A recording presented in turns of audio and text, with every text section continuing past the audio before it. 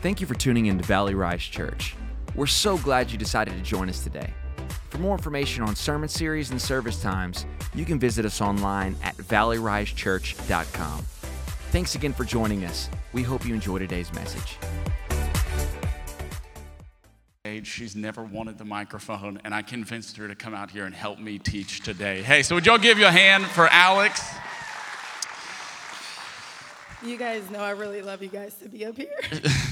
And she lost her voice. I said the devil's just trying to stop her. She's got something good to say. And I'll tell you, I'm honestly a little nervous because this just means that she can actually contradict any of the stories I tell that aren't true. It's true. But I only tell the truth, so we don't have to worry about that. Hey, how many of you are enjoying this series, Bigger Than I Thought? Have y'all enjoyed it? I've loved it. This has been my favorite series that we've ever done. And I believe that as we wrap up this series today, that God has something very unique for us. This whole series, we've been in the book of Joshua, and we're going to continue into that. But first, let me ask you this. Did you guys enjoy Easter Sunday last week? Was that as enjoyable for you as it was for me? Man, it was so awesome. And the stories I got and the people who text me and said, man, my friends never wanted to go to church. I brought them to church. And they just said, I love that place. I've never been to a church like that. And it's always awesome when people get in the right place where God wants them to be. And on days like that, you see it happen. Just so y'all know, so we can celebrate, we had 227 people yet last week, and 14 people got saved. So huge, yeah. Amazing. When we started Valley Rise, it was so cool. When we started Valley Rise, the first person that we got to come to Valley Rise, we moved here, we didn't know anybody. We moved here, and the first person we got to come to Valley Rise was the ADT man, okay, who knocked on my door and just was trying to sell me an alarm system. I said, I'll buy an alarm system if you come to our first interest meeting, okay?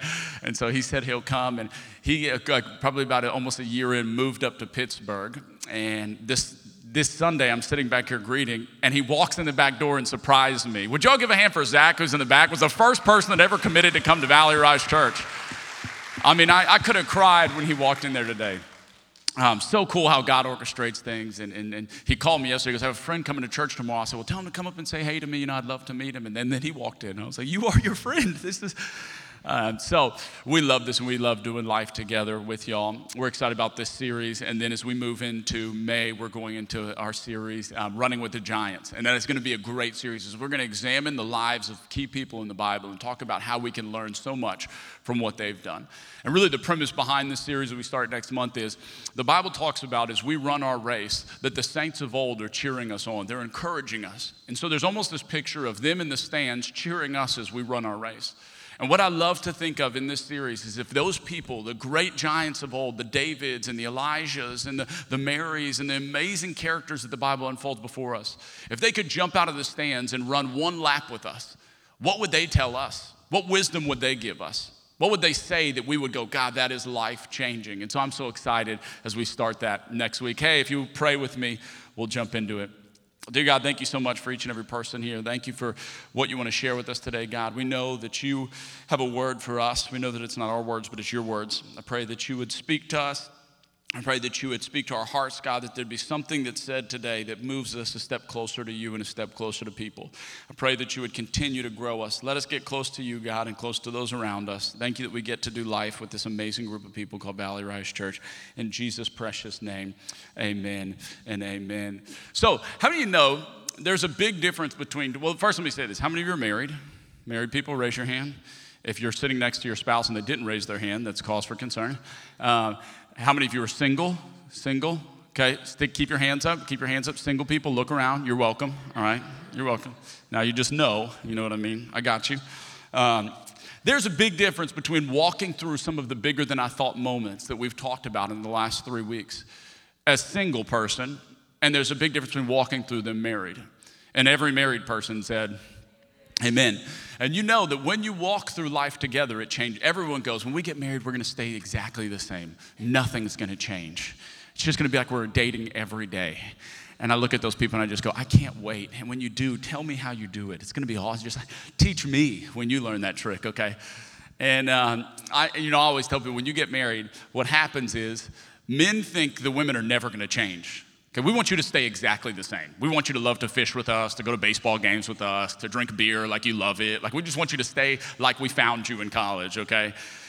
And women, you think we're going to change, okay? You go, oh, he's immature, but he's going to change. He's going to grow. He's not always going to be like this.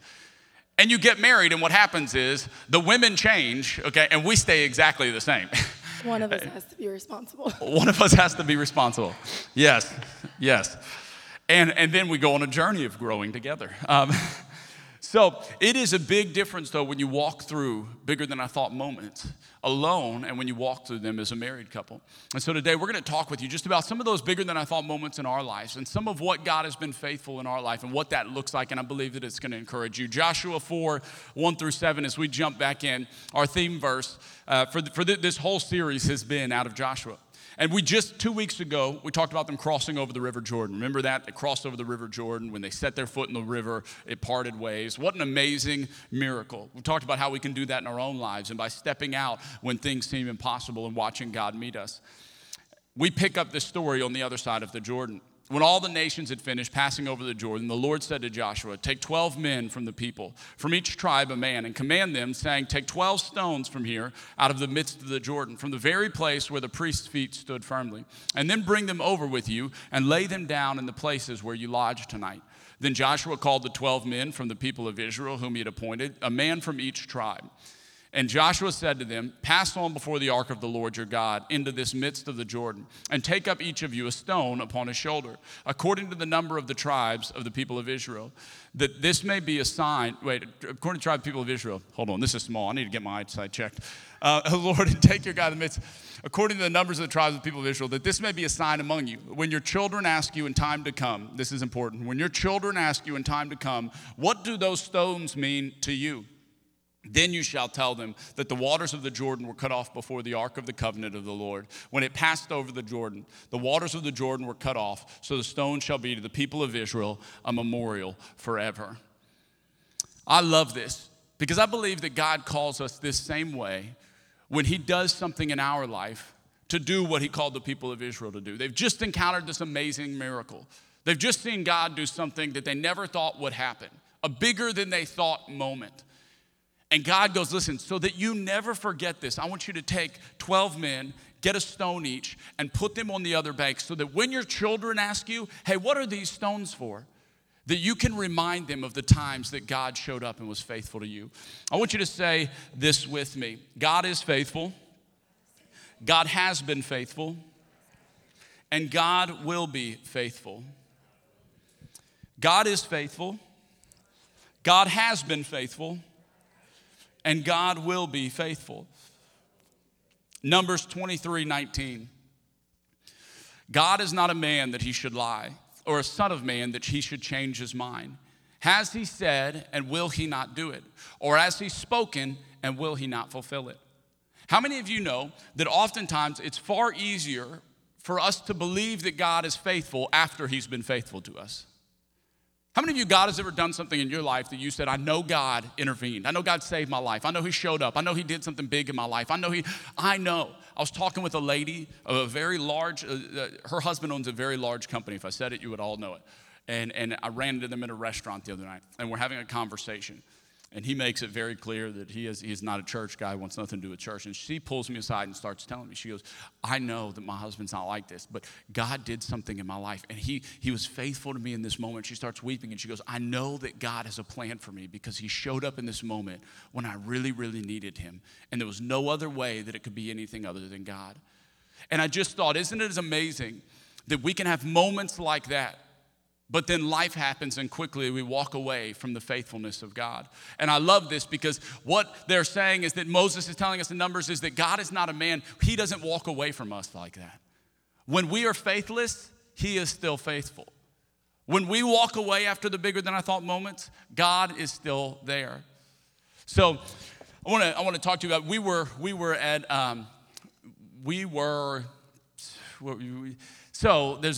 we were dating, I'll just say that. When we were dating, my mother-in-law came to me. We had gone on our first date. My mother-in-law comes to me. I ran into her outside of a coffee shop. She said, I know this sounds crazy. Now, I know y'all don't picture Pastor Christian as wild, okay? But just trust me, I was wild back in the day.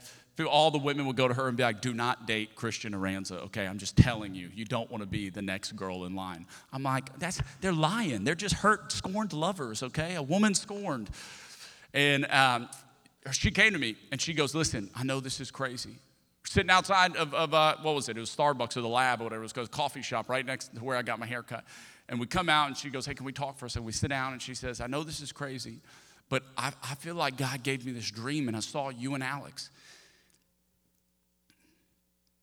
I saw you and Alex, and it was just, I saw him using y'all, and I saw y'all doing ministry together, and now this is after our first date. I'm not in ministry, okay? I'm wild. I was at the club the night before, okay? This is not Pastor Christian. He's like, praise the Lord, this seems like a word from God. Like, I dated Alex because, like, she was just fine, and, like, I don't know, like, that was it. I remember doing a marriage thing when I was in college, and they asked me, what's the best thing you can look for in a wife? And I said, if she's fine, okay? Because there's a lot of times that I'm mad at Alex, but how can you be mad at this? You know what I mean? I'm like, I'm gonna find me someone else. She's like, who? I'm like, not anyone better, so I'm gonna just stay here now that I think about it, you know? And we begin a journey of dating, and there are many times that she had to cling to the promise that God gave her of being faithful, what God had shown her for our relationship. I was a very easy boyfriend, let me say that, wouldn't you say? I'd say it was pretty easy to date me. To an extent. To an extent. She said you were pretty easy. That was a big difference. I don't know if y'all caught that, okay? There was a big difference between easy to date and pretty easy. And we went through some ups and downs. We dated, 3 years? Yeah, 3 years. 3 years long distance. Then we got married my last year in the military. And there was, how many of you know you date long distance? There's a lot there. And I'll never forget one time we broke up, probably 6 months. And I was so convinced that God had shown me she was the one, okay? I just knew it. She was the one. The first time I ever saw her, I came home. I won't tell you how old she was because it was a little weird, but I saw her, and I came in, and I told my mom, I said, that's the most beautiful girl I've ever seen in my whole life. Do you think I could marry her? And my mom goes, no, Christian, she's too young. She's 4 years younger than me, so I'll let you do the math. We started dating when I was 20, okay? So she goes, she's too young for you, and there's that, that's not. Well, obviously she was wrong, I'm just saying. But I remember that moment going, I think there was something when I saw her inside of me, even lost Christian that was wild, that just said, there's something about her, if I could spend my life with somebody like that. So we break up for 6 months. We've been dating. It was probably 2.5 years in us dating. We break up. She starts hanging out with this Abercrombie and Fitch model that, listen, let me just say this. First of all, he ain't got nothing on me, okay? Not at all. Not at all, thank you. Say it louder for the people. Not at all. Okay. And I was devastated. I was like, what am I? You ever find yourself in those moments where you know God promised you something, but it doesn't look like it's going to come to fruition? You ever find yourself in those moments where you know God has spoken something so clearly to you, and yet you have no idea how it could happen? And I'll never forget the moment I was leaving a church service. I was so depressed I started going to church, okay? Because I was in the Air Force. I was wild. This was not Pastor Christian. This is a different Christian. You guys don't know this Christian. Hopefully you never know this Christian. And I go to church. I'm so depressed. I go to church, and I'm pulling out of church, and I said this, God, I give her to you. She's yours. I don't even, if it's your plan, great. If not, I don't even want it. I want whatever you want, God. Okay, now little do I know, and let me tell you this, those of you who are dating or married, you never know what God is doing in the other person. You never know when you get in an argument. Listen to me, never discount God's ability to speak to your spouse in the moment of an argument. What will take you 4 hours to try and convince them of, God is able to do in a moment like that.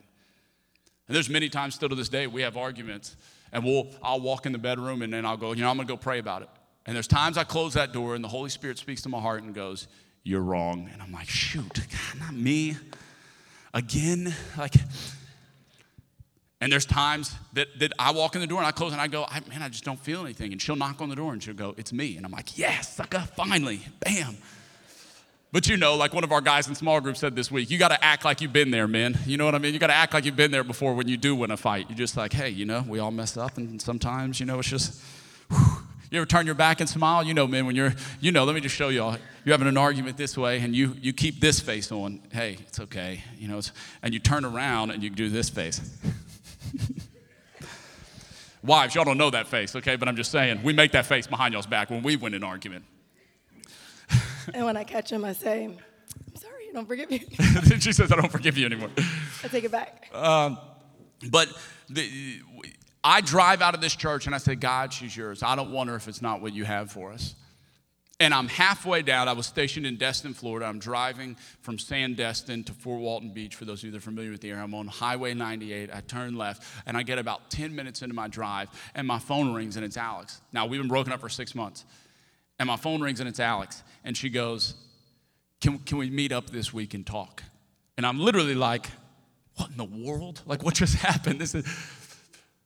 And we meet up, and she goes, it's you. It's always been you. That other Abercrombie & Fitch model has nothing on you. He's not even good looking. He's not half as good looking as you, you know.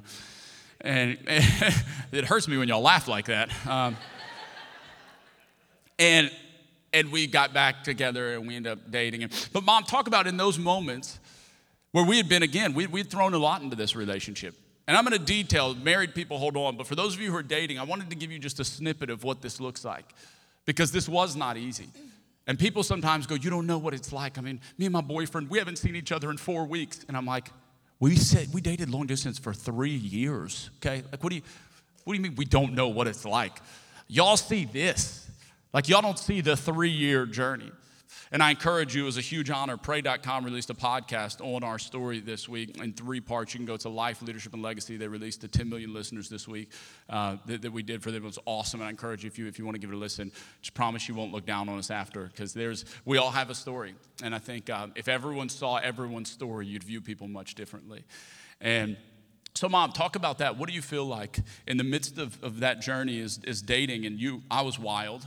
And we walked through many, crazy things with me. How did you hold on to hope in that time? How did you do it? Because you felt like God had promised you that we were supposed to be together as well. I think, when we met, we were both crazy. We were wild. I didn't know he was the one from the beginning. It was kind of just like what you mean? Like this Who wild, else could it be? Crazy time.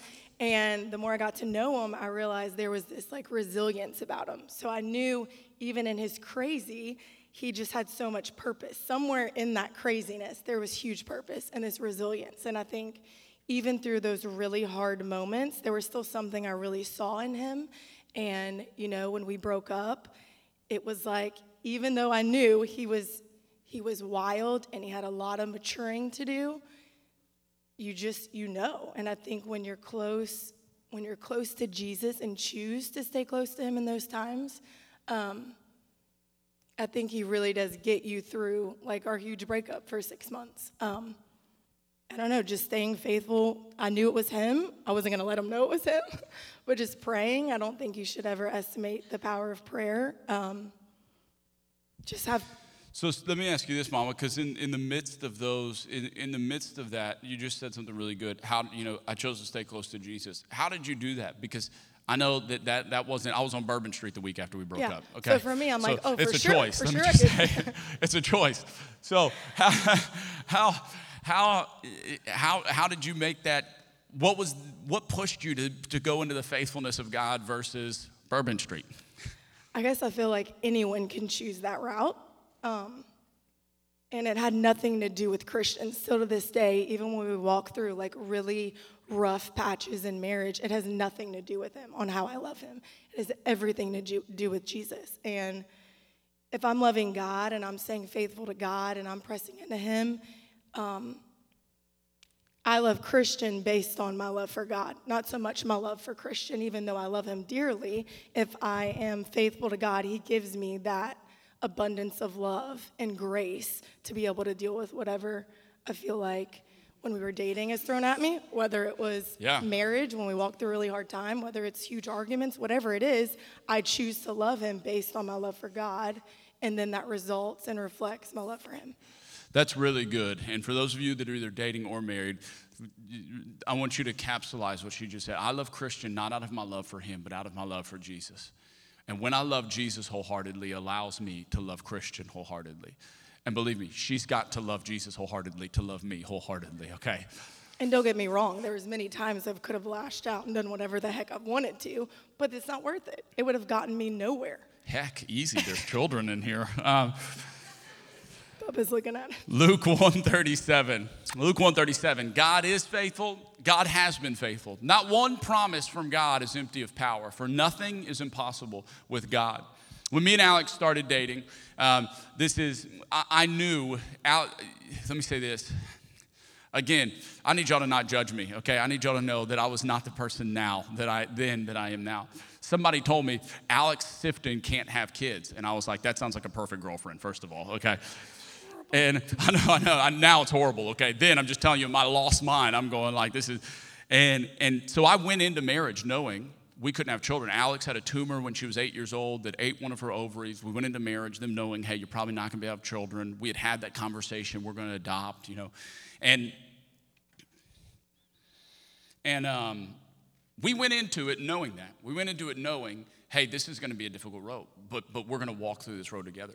We go to Oral Roberts University, where I went to school after the military, and had walked through countless, we were in the hospital, it felt like once a month with cysts and with her other ovary. We had to try and protect it. We had to do all these crazy different things because if there was any chance, it was going to come from this other ovary. And so we were constantly trying to make sure that if we had any chance ever, that we could protect this other ovary. And I remember we went to a revival meeting that one of my friends drugged me to. It was the craziest thing.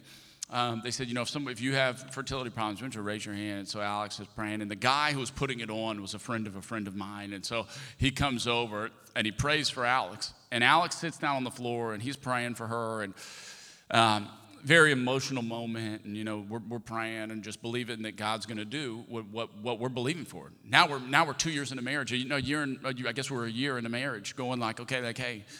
It's really settled in it. We may never have children together. Yeah, we're desperate. Yeah, we're kind of desperate. And it was the craziest thing because I think this is one of those bigger than I thought moments that in the midst of that, we leave. And Alex, when we leave this prayer meeting, goes, who was the old, y'all, I'm a big crybaby, so just bear with me. Who was the old Indian lady that was praying for me sitting next to me? And I'm like, what are you talking about? She goes, there was an Indian lady, an older Indian lady, sitting next to me praying for me. And I'm like, there was no Indian lady. It was the guy praying, and it was me. That was it. Like, there was other people around us, but there was no one. She goes, I'm telling you, the lady was praying in my ear. She kept praying, I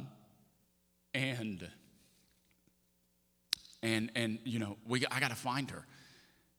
And I don't know who that lady was. Again, I was there. I was right next to her. No clue who it was. Guys, I'm walking around everywhere. It's a huge auditorium, and I'm going to find her. Like, I'm going to find this lady. Yeah.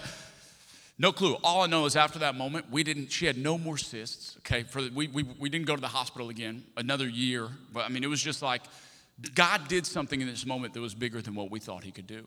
Flash forward to Oral Roberts, I'm there. She comes to class with me one day, and we're leaving, and this lady, I'm leaving, walking down into the parking lot from class, and this lady stops. I'm actually sliding down a rail because I'm a big kid, and this lady starts yelling, excuse me, sir, and I'm like, this lady's going to tell me not to slide down the rails. Okay, literally, me and Alice both looked at each other. She's like, why do you always get us in trouble? I'm like, I don't know.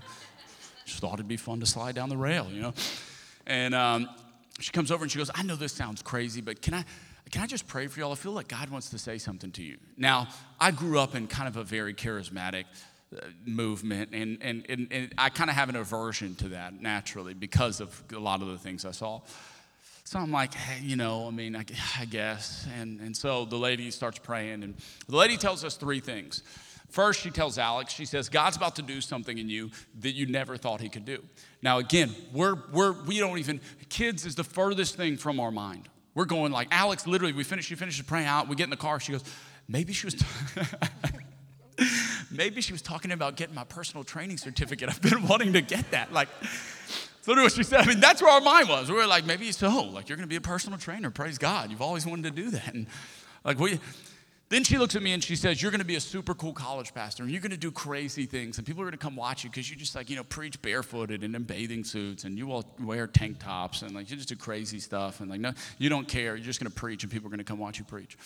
We get in the car, we're just like, man, that's so wild. But she told us one other thing. It hasn't happened yet, so I won't say it. But a couple months later, we find out we're pregnant, And we find out we're pregnant. We go down to Lafayette, Louisiana, because we're going to go do our first ultrasound. We're going to go do our first ultrasound with our family. Because, again, this is a family journey. We've all walked through this. We've walked through this together for a while, since she's 16, in and out of surgeries and doing hospital visits and all kind of craziness. We go in, and I was a medic in the Air Force, so I know what an ultrasound looks like. I do, and you go like, what do you do in the Air Force if you're a medic? You do everything. You deliver babies. You do spinal taps. They literally let you do anything. They're like, you feel comfortable doing this? You're like, yeah. They're like, all right, go ahead and do it. Like, it's kind of shady. I'm just going to be honest, but like literally, you watch the doctor do it one time. They're like, you know how to do a chest tube? I'm like, no. They're like, watch this. They do it. They're like, all right, you got the next one. You're like, okay. So we go into the ultrasound, and they start doing the ultrasound, and we're so excited. We're gonna have a baby. I mean, this is like we didn't even dream that this could happen for us. It wasn't even a possibility in our mind. And we start doing the ultrasound, and they put it on there, and Alex is excited, and she's looking, going, where's the heartbeat? And I'm looking at it, realizing there is no heartbeat. And her mom is there. My mom's there, and they're going, show us where the heartbeat is. And immediately I realize there is no heartbeat. And they call the doctor, and they go, we're going to send you over to the doctor to go see the doctor. And I know what that means. They don't know what that means. And I said, hey, I'm going to go get the car. And I go to get the car, and I sit in the car. And I just scream at God, how could you do this? How could you do this? Why would you even let this become a possibility if this wasn't going to happen? God, where are you in the moments like this that we really, really needed you? Where are you, God, in the midst of something like this? This woman told us we haven't had any issues. Like, God, where are you? What is going on? And in the midst of moments like that, and you may be there today in a moment like that, is where we've got to realize that God is faithful. God has been faithful, and God will be faithful. We leave there, and I pick them up, and it's as you can imagine. We go, and they tell us, hey, sorry, something happened, and really there's no baby, and we're sorry. And we begin that process. Mom, talk for a second about what, because I know what that was like for me, but for all the women out here that maybe or have walked through that, what is that like? When I think of seasons of life that have been the darkest, that was one of them. And I think I found myself at the very end of myself, probably, so they told us, there was no heartbeat, do you want to miscarry naturally, or do you want to have a D&C? Like the moment we found out the news, and I'm like, I have no clue. And I think just processing it, I miscarried naturally, and going through that process, I couldn't understand, like, why would this lady give me a word? Why would I so believe that I'm gonna have kids one day and this is happening? And I was almost mad at God, for sure, for a season. And I got stuck. I got stuck for the first time in depression. I just found myself just at my complete end. And I remember he's like knocking on the bathroom door, and I'm like, leave me alone. I mean, I'm just so at my end. And I feel like it's in those moments where God really meets you, and it's a choice. It's a choice to get back up on your feet and keep going. And, I feel like he really does grow you in those moments if you choose to just be faithful and let him meet you where you are. Yeah, and so we walked that journey. And for those of you who have walked that journey, you know the journey that is and the frustrations that is. And being upset with God, going, God, why like this? Why let this happen? Why tell us something's going to happen we never thought could happen if it wouldn't ever happen, God? Why would this? And so you put the hope of it away. And you almost get frustrated with God, and you go, I'm not going to depend on God for anything if when I do, I'm going to be let down. If when I do, it's going to feel like this, then I'm not going to do any of it. And I believe that God was walking us through a journey for many reasons. But I think God was go ahead. And I think there's seasons too where, I'm so depressed, I'm barely getting by, and that really is why God gives you a helpmate, because there's so many days and moments where he would literally pull me out of that. And you really do need that in so many seasons in your darkest moments of life, It was probably 6 months later that we found out again, hey, we think we're pregnant. And any of you that have ever walked that journey know that's not an exciting thing once you walk through that the first time. Now you're going, I don't even, I'm dreading the ultrasound. We don't even want to tell anybody. You don't want to. And we go, and for those of you who, obviously know us, we now have 3 children, and so God has been very faithful to us. Our oldest is sitting on the front row. And that was Eli, and Eli every time I see him, he is a stone of the promises of God. He is a stone of the promises of God. And I encourage you, those moments like that, you can have a child in the midst of that and be thankful, but forget to mark them as a stone of God's faithfulness in your life. To forget to go, you know what? God has been so faithful to me. Every time I see him, God is faithful. On the worst nights, when marriage is hard, when the church is difficult, when things aren't going the way I think they should go, and I go to tuck Eli in and I kiss his head and I go, you're the joy of my life, I'm reminded God is faithful. God has been faithful, and God will be faithful. God will be faithful. Lamentations 3:22. The steadfast love of the Lord never ceases. His mercies never come to an end. They are new every morning. Great is your faithfulness, God. Great is your faithfulness, God. God has been faithful. God is faithful. God has been faithful, and God will be faithful. And you may be in a season this morning of, will God be faithful to me? I know it's easy to sit out there and look at us and go, God, like, look, they're so cute, and they do a church, and they've got kids, and their kids are sweet. That's a lie. And they just, no, you're sweet. It's the other ones, okay? And then, you know, if we had that, if our marriage looked like that, if our story was like that, but again, you only see this part of the story. And I think every time we sit down with people and share our whole story, it's a testimony to God's faithfulness. Because what y'all don't see is 2 years into marriage when I walked away from this relationship for somebody else and said, I'm done with this thing called marriage. I'm not doing this. Nobody sees that part of the story. Nobody sees the 6 months that we were separated. Nobody sees the filing for divorce. Nobody sees those parts of the story. And we all have them. We all have the areas that you go, man, I bet nobody else has ever walked through this. And I want you to know, if you're in those moments, even in marriage right now, where you're going, I don't know if we're going to make it. I don't know if we can make it. I've read so many prayer cards that said, pray for my marriage. My marriage is dying. I want you to know you are around the corner from what this can look like. That your marriage isn't dead. It's as dead as you'll let it be dead. If you'll put in the work, if you will trust in God's faithfulness, if you will count on God who has been faithful, is faithful, he will be faithful. And this is right around the corner. And the reason Pray.com did a podcast on our story, went up to over 10 million listeners, is because our story is a bad story. They don't do stories on people that have good stories. Let me just help you out. But those are the best stories. Those real stories are the only stories you really want to hear. But listen to me. If you don't have a mess, it's not a recipe for the miracle that God wants to do in your life. So if you feel like you're in a place this morning where your life is in a mess, you are a prime candidate for God to do a miracle inside of you. If your marriage is in a mess, guess what? You are a prime candidate for God to do a miracle in your marriage. If your finances are in a mess, if your relationships are in a mess, if your friendships are in a mess, if your work is in a mess, you are a prime candidate for God to do a miracle in your life. Because God doesn't take the perfect and make it more perfect. God takes the messes in our lives and turns them into miracles so that only he can get the credit and glory. The people that know us, they don't give us the credit and glory. They go, it is a miracle by the grace of God that y'all are where you are today, that you get to do what you get to do, that God has given y'all the platform he's given y'all, that you get to have the relationships that he's given you. I tell her all the time, I go to these events with people and I come home and she goes, what do you think? And I just sob and I just go, it's amazing to me that I get to be in these rooms. It's amazing to me that they call me to go to this stuff. It is the faithfulness and grace alone, yet I ever think it has anything to do with me.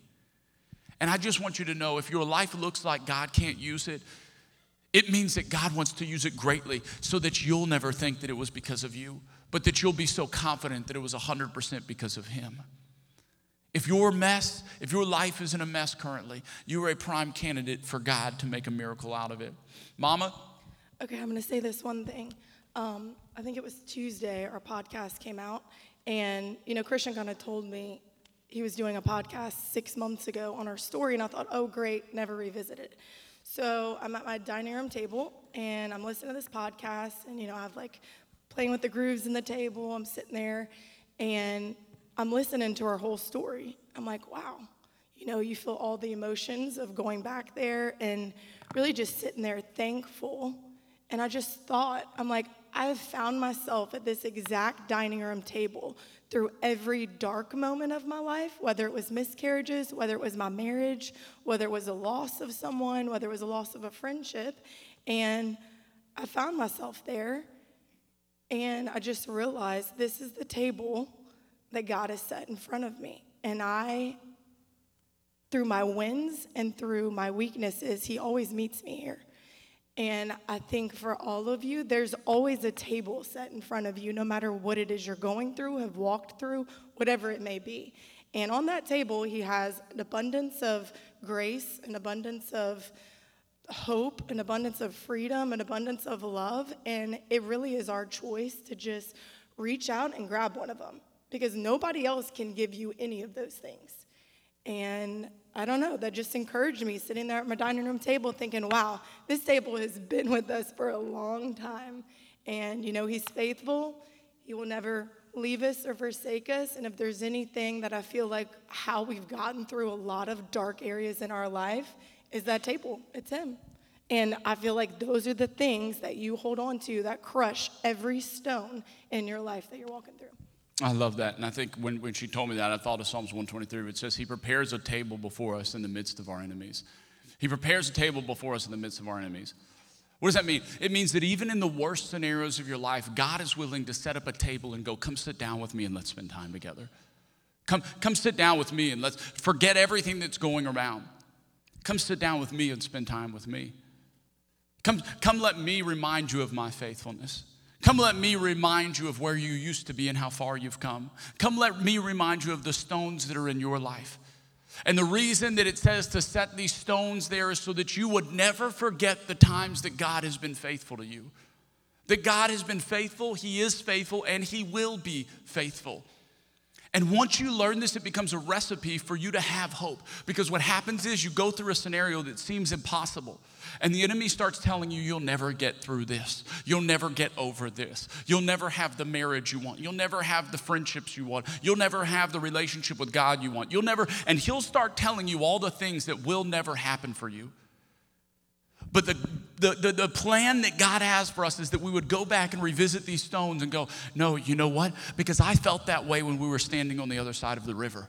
And when we thought it couldn't happen then, God was faithful. And we put these stones here lest we ever forget what God is able to do in our lives. And then you go back and you go, if he was faithful to me then, he can be faithful to me now. If he could move the impossible then, he can move the impossible now. You guys are getting so much better at clapping every week. It's amazing. We're becoming a clapping church. I'm going to start telling my friends, we have clappers, and they just do, you say something good, and they're like. God is faithful. God has been faithful, and God will be faithful. And every time that you take those moments in your life and put a stone somewhere that you can remember them, you build an altar in front of the enemy that when he taunts you, you go, no, look at these stones, because if God could do it then, he can do it now. If God was faithful to me in the midst of that dark situation, he'll be faithful to me now. I'll never forget calling my dad a couple months into the church, and money was tight. We're starting this thing. We had like 100 people. I'm like, this thing's going under. We're never going to make it. This thing, they're going to be like, remember that church, Valley Rise Church, that lasted 6 months? Like I was like, this thing is never going to work. And I called my dad, and I said, Dad, I don't know how we're going to make it, okay? My dad, for those who don't know, is a pastor in Louisiana, a great church. So I call him, I go, really, I'm hoping he's going to go, we'll send you a check, it's okay. Don't worry about it, son. That's what I'd like for him to do. That is not what he does. And I said, Dad, I don't know how we're going to make it. And he said something to me that I've hung on to since then. He said, son, God's been putting checks in my mailbox for 35 years. He is faithful. He will be faithful. Okay, you press in, believe, God will show up. That sounded profound, and then I followed it up with, then can we switch mailboxes? Because all that's coming into mailboxes is bills that I can't pay, Dad, so I don't know what you mean. And I was so reminded of God's faithfulness every single season we've walked through this. And sometimes the greatest moments are the moments that God shows up and does something amazing. It seems horrible. I'll never forget, right after that, it was right after this conversation, The end of that week, Alex is going, and some of you have heard this story. Alex is going, baby, what are we going to do? Like, we can't even pay for the building next month. What are we going to do? How are we going to make it? How are we going to? And I'm going, we're going to pray. We're going to trust God. God's been faithful. He's been putting checks in the mailbox for 35 years, okay? I'm just repeating stuff. I'm just saying what my dad said, okay? I don't even know. I'm trying to make myself believe this thing. And it's going to be okay, baby. We're going to make it. The next day, Tuesday, baby, I'm getting really nervous, Baby, we're going to trust God. I'm trying to lead strong, we're going to trust God. It's going to be okay. Everything's fine. Thursday night, she looks at me, she goes, like, the bills are due Friday. Okay, baby, like, what? They're past due. They're past due. Baby, what are we going to do? Like, how, like, you don't even seem nervous. I'm like, well, I wasn't nervous until you started asking me so many times, and now I'm nervous, okay? I was fine before you started asking me every single day, and now I'm just as worried as you are, so I don't know. Like, I get frustrated with her. I go, we're going to go, I'm going for a walk. I'm going to go check the mail. Men, let me tell you this. I was very upset when I bought a house, and my mailbox wasn't, like, in the front yard. Because like in neighborhoods here, they have them like all. Then I decided this was like the greatest blessing ever, because every time we get mad, I'm like, I'm going to check the mail, okay? And I can be gone for like an hour. She's like, where'd you go? I'm like, they moved the mailbox. It's over there somewhere. I just had to walk a long ways to find it and got lost. There's multiple mailboxes. And so I go to check the mail really to clear my head. Okay, I'm just going to go out there and open the mail, and there's an envelope in there.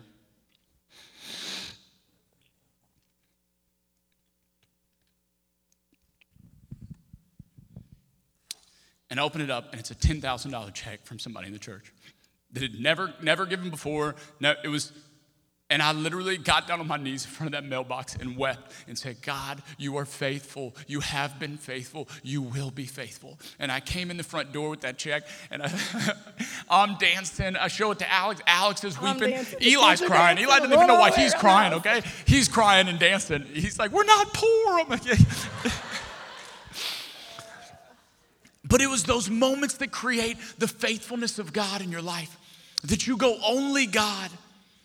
And oftentimes what seems like the darkest moments like that end up being a stone that you stack up. That one day he'll be calling me going, Dad, I don't know how we're going to make it. Dad, I don't know how I'm going to do it. Dad, we don't know. The doctor's report said something else. Dad, we don't know what this is going to look like. And I'll say, son, God is faithful. God has been faithful. And God will be faithful. We put our stones there, not just for us, but for our children. And then the last stone that for us was a huge stone was doing Valley Rise. Listen, we were at the second largest church in America, for those of you who don't know our story. Had a great job, loved it. Like I'm in the moment God spoke Valley Rise to me.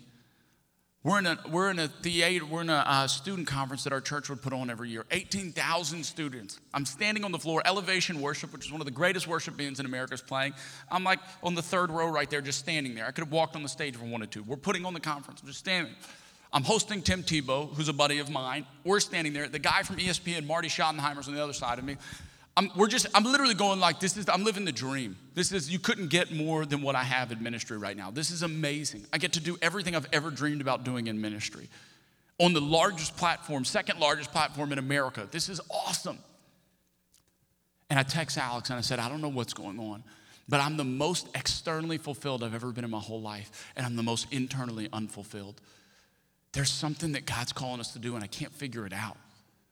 And we go into 21 days of prayer and fasting right after that. And at the end of it, I have a conversation with a couple key pastors in my life. My pastor, their dad, a couple other guys. And we're on the phone, and in the middle of the conversation. Now, let me say this. Houston has always been my city. My dad is from Houston. I was born in Texas. They didn't move there when I was 2. I'm the only one in my family that wasn't born in Louisiana. I have always told Alex, when we were dating, we'd come up here. Before I was even saved. Here. For what? You proposed here. I proposed here at the water wall downtown. Like, she's like, why are we driving to Houston? I'm like, we got to pick up some presents for Christmas. And then, like, just proposed at the water wall, then we drove back. Like, I just thought it was cool.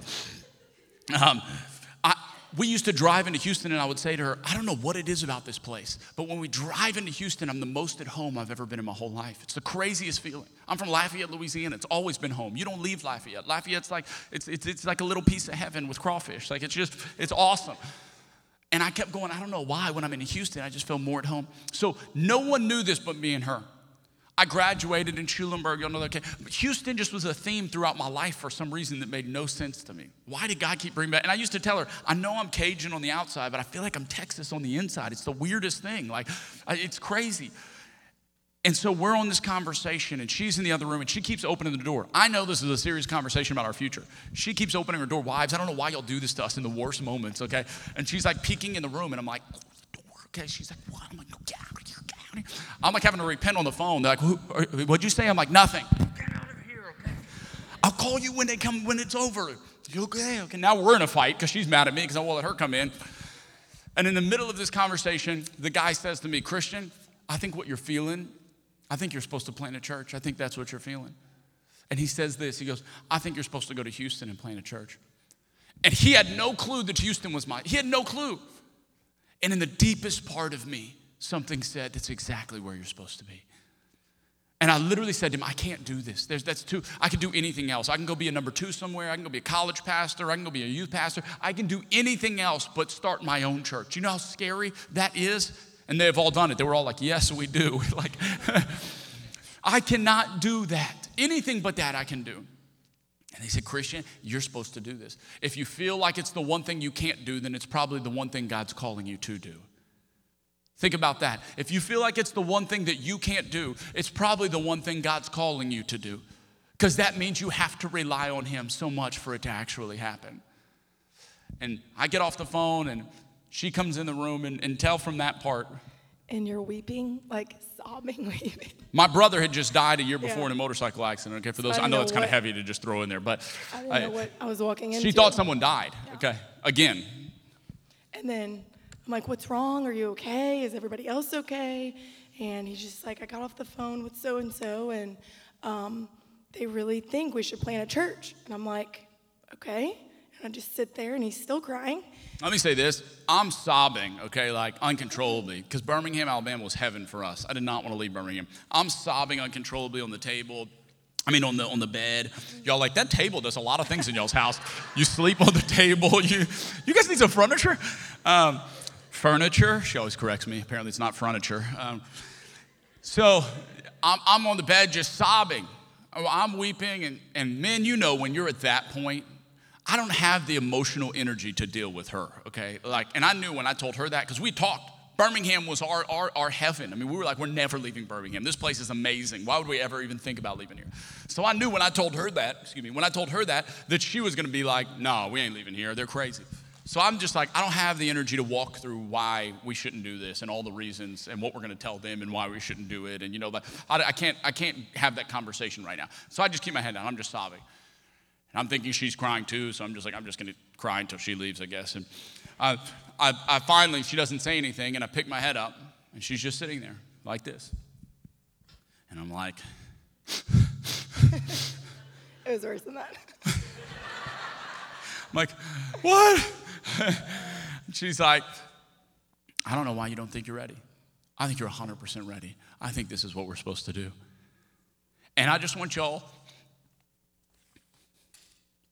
all of you to know, y'all would not be here today if it wasn't for that right there.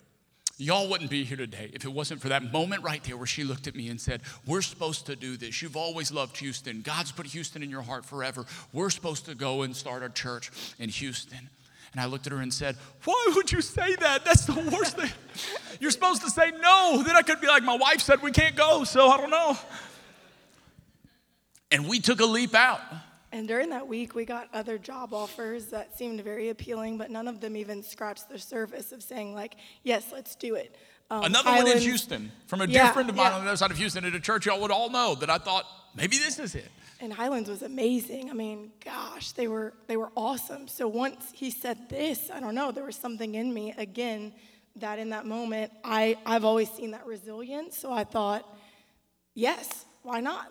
Like Mama, talk for a minute just for women. How is it in those moments where I have been weak like that you're able to be so strong and you're able to speak that life to me? Because I know I wouldn't do half the stuff I do if it wasn't for you encouraging me, kind of just hyping me up to do it. Some of it I feel like you just do to make me look stupid, but you just like, I'll be like, you think I can jump from here to that front row? She's like, for sure, baby. You can for sure do that. Because I know he won't do it if I say, try why it. not? If I'm like, you can't do it or don't do that, he's definitely going to do it. Well, that may be true.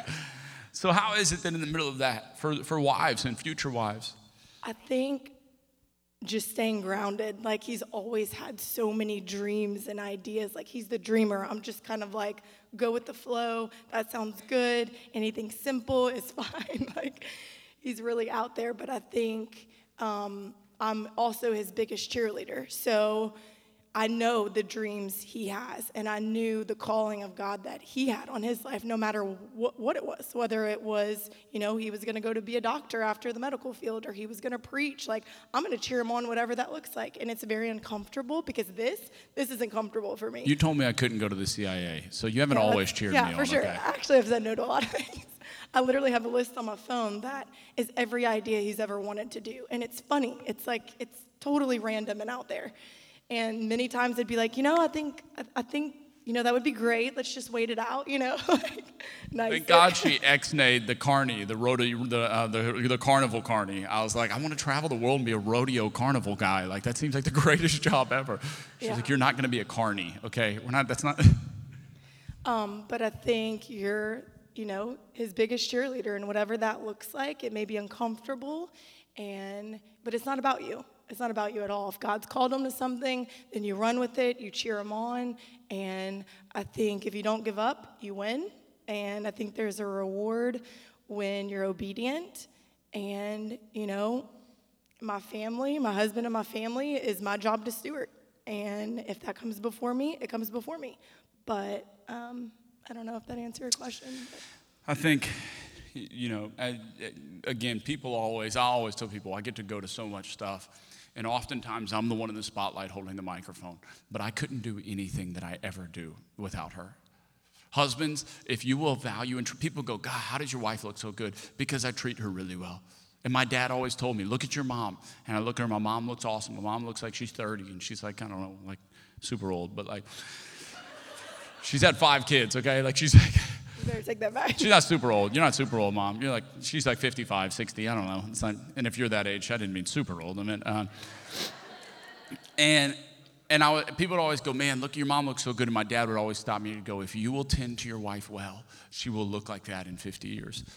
And people will go, how does your wife look so good? Because God has called me to tend to and encourage and champion and put her up on a pedestal and use my words to talk about her. And I always want to be her biggest encourager because I know that I couldn't do what God called me to do without her. Every time I go to a coffee appointment with any of you or anyone, it's because she's holding down the fort at home. Anytime I go out to speak places and people get saved and they go, this is awesome and this is great, you're a great preacher, they don't see her at home with the kids because I couldn't do it if it wasn't for her. And if you will learn in marriage and in relationships to value the other person and value their success as your success, it will last you a long time. And you will find yourself in places you never deserve to be simply because you stewarded what God put in your hand. If you will steward what God puts in your hand, he will give you what is in your heart. And there are many times that what got me into the room wasn't being a great preacher and wasn't being an awesome pastor, and it was having her as my wife. And our story and how she championed me on and how she stuck with me when she shouldn't have and how she stayed faithful to God's calling when I didn't. And how all of that is what got me places that I look back and go, if it wasn't for the grace of God and my wife, I wouldn't be here. And I always tell people, God gave Adam a job before he gave him a wife. But Adam lost his job because he didn't steward his wife. God gave Adam a job, name the animals of the garden, tend to the garden, take care of all of this. And then he gave him a wife, Eve. You're like, who's Adam? For those of you who don't know, I'm talking about Adam and Eve in the garden. You're like looking at me like, is Adam work here? Where's Adam? Like, and God gave Adam a job before he gave him a wife, but Adam lost his job of stewarding the garden because he didn't tend to his wife, because they didn't walk together, because he let her have a moment of vulnerability that cost them everything. Husbands, wives, this is your greatest ministry that you will ever have. You may not think you're in ministry. You are in ministry. It's called marriage. And marriage is a ministry. And if you treat it well, it will treat you well. And if you treat it poorly, it will treat you poorly. And listen to me, I'm not saying this as someone who has it all figured out. I'm saying this as someone who has walked through it and had to figure it out. I'm saying it as someone who's thrown it all away and messed it up and had to go. And people always go, man, what is your greatest characteristic? I just don't quit. And when I got back in this thing, I said, I'm not going to quit. I'm going to have the best marriage we can have. I'm going to figure out how to do this thing right. I'm going to love God with all my heart. If you will throw your heart into your marriage, and if you will throw your heart into your wife, and if you will find a way to make it work, it will take you places that you could never even imagine that God could bring you. And he does it so that neither one of you can say that it's all about you. But you can realize that it's only because of both of y'all doing what God called you to do and running in the same direction. Single people, listen. Who you choose to marry will determine a lot of where your calling takes you. And it doesn't matter if it's in business or if it's in ministry or if it's with your kids or if it's in relationships. Who you choose to do life with is like the biggest decision next to Jesus you will ever make. Because I have friends that should be doing what I'm doing in ministry that aren't because they married the wrong person. They married someone who didn't champion their calling. They married someone that when they came in and said, I think God's given me a dream, said, no, that's stupid. We're not doing something like that. And thank God that I have a wife that when I come in and go, I feel like this is God, that she goes, if it's God, let's jump in and do it 100%. Because if it wasn't for that, we wouldn't be here. If it wasn't for that, he wouldn't be here. If it wasn't for that, the promises that God has given us and the stones that we stack and continue to stack would not be there. God is faithful. God has been faithful. And God will be faithful. Let me ask you this. What stones today in your life do you need to stack? Because I just want to tell you, if you don't recognize them, you'll forget what God has done for you. If you don't take the moments when God does do things in your life to recognize them and go, that was God, then the next time the enemy comes to attack you, you'll begin to buy into the lies that he has. You're right, I don't know, maybe God doesn't, maybe we missed this. Maybe this wasn't God. Maybe he can't do it this time. Maybe God's not going to show up for me now. But I love what it says. Put that first verse up again, Rebecca, Joshua 4. I love this. I think it's so key. Go to the next one. So that when your children ask you in time to come, because listen to me, the time comes for all of us. Hard times come for all of us. Your hard time will come at some point. And when it comes, he goes, here's what I want you to do. Put these stones there so that when your children ask you in time to come, what do those stones mean to you? Then you shall tell them of the faithfulness of God. What do those stones mean to you? What does it mean to you the times God spared you that no one knows about? The late night coming home from the bar that you don't remember, that you don't know how you got home. Because I don't know about you, and maybe it's different in Texas than it is in South Louisiana, but there are many nights I got home by the grace of God and his hand on my life alone. But if I don't recognize those, flipping my 4Runner on the highway on I-10 doing 80 miles an hour, rolling it over and walking away and people going, how did you survive? The roof crushed to the steering wheel. If I don't recognize those moments where God spared me, then I start to discount the call that he has on my life. And listen to me, I don't care what you do, whether it's business or ministry or marriage or relationships, there is a call that God has on your life. He created you with a purpose, for a purpose. And there are things inside of you that only you can do. There is something that you do better than anyone else that God created for you to do. And if you don't recognize it, you will begin to discount those things in your life. You will begin to discount what God is able to do and why he saved you. Because he didn't just save you for no reason. He saved you so that you could do something. He saved you so that you could have a purpose and could have a plan. And let me just tell you this. I talk about it on the podcast in the last episode. I tell a story of one of our families in the church. And every time I tell the story, I sat in my car last night and listened to the end of it again. And I just wept. And I said to myself, and this is what I say to myself in those moments. Y'all have heard some of it. Y'all have heard it, the story about Nicole that we did this thing on. Last night, I'm sitting in my Tahoe in the driveway, 11 o'clock at night going, I do this because there's more Nicoles out there. There's more stories like this out there. There's more people that need to be reached out there. There's more families that need Jesus out there. There's more families that need Valley Rise out there. And listen to me, there are more people that need what's inside of you out there. There are people that need the dream in your heart out there. There's people that need your love and your gift and your passion and your excitement and your hope for people and your joy for people and whatever gift God has put inside of you. There are people out there that need it. And you have got to be able to recognize these stones so that you don't lose sight of where God called you. Because what the story looks like for the Israelites is these stones are here because God took us from Egypt and brought us to a promised land.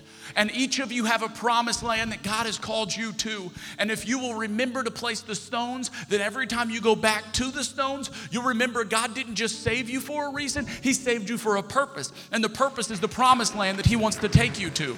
Jesus, that's good.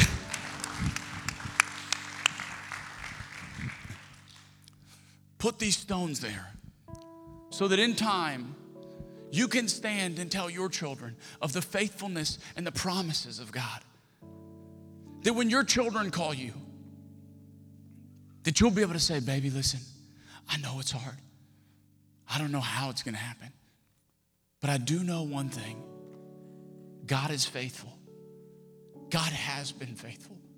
And God will be faithful to you, just like he was to us. Would you bow your heads with me? Dear Lord Jesus, we're so thankful. We're thankful for the faithfulness that never fails. God, we're thankful that when we're faithless, you are still faithful. We're thankful that in the moments where we don't know how it's going to happen, the bad doctor's report, the empty bank account, the ruined relationship, the dead marriage, the opportunity the door's closed on, that we're reminded, God, that if you were faithful then, you will be faithful now. That if you were faithful then, you will be faithful to us now. God, let us never shrink you down to make you fit in our mind. Let us remember that you are bigger than what we think. And every time we put a stone on the other side of the river, we remember your faithfulness and how big you are. We remember the moment you moved the waters. We remember the moment you slayed the giants. We remember the moment you parted the Red Sea. We remember those moments in our own lives. And God, we cling to your faithfulness. Because in this life there will be trouble. But take heart because you have overcome the world. God, you are bigger than what we think. You are bigger than our ideas or our philosophies or what we can wrap our mind around. But God, you're also small enough to come down and meet us and take us on a journey. God, we're so thankful that you are so much bigger than what we can understand or fathom.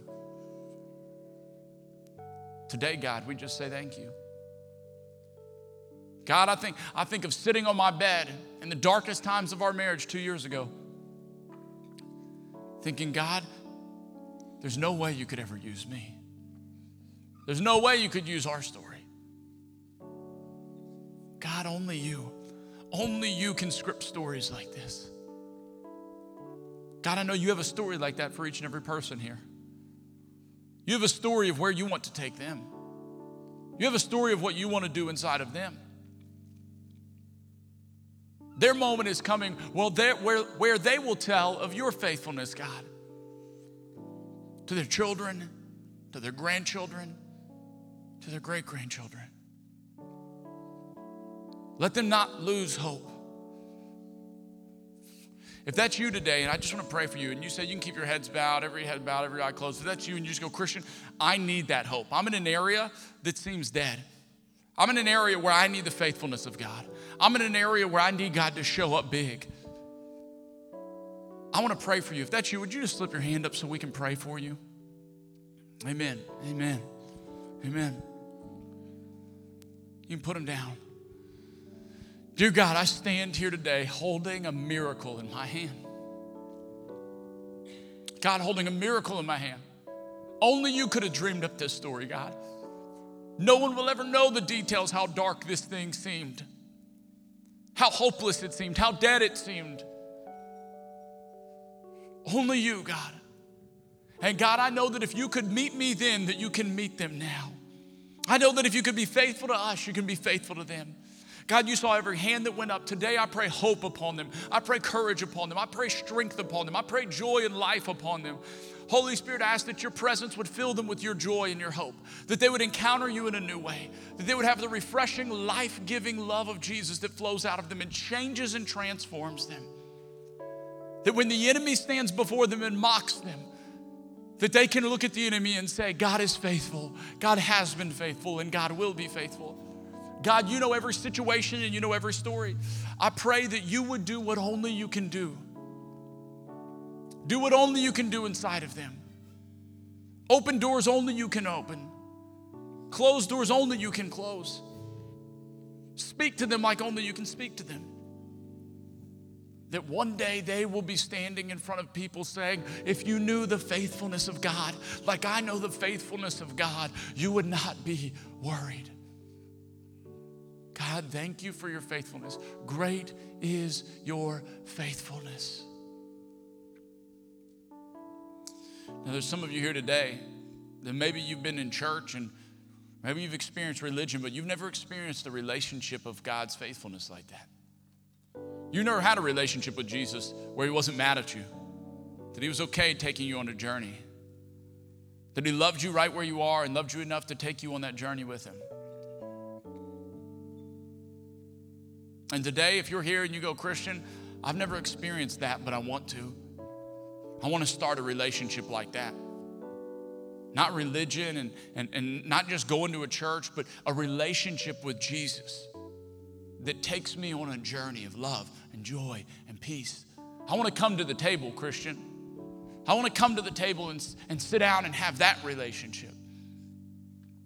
With every head bowed and every eye closed, this is between you and Jesus. I just want to pray for you. If that's you, would you just slip your hand up so I can pray with you? Amen. Amen. Now we're going to pray this together, and you can pray it out loud. You can pray it in your heart. You can pray it under your breath. It's between you and Jesus. That's all I ask. Dear Lord Jesus, thank you for saving me. Thank you for staying faithful in times when I haven't been. Jesus, I believe that you are the Son of God. I believe that you came from heaven to earth to live a perfect life. And I believe that you died the death I should have died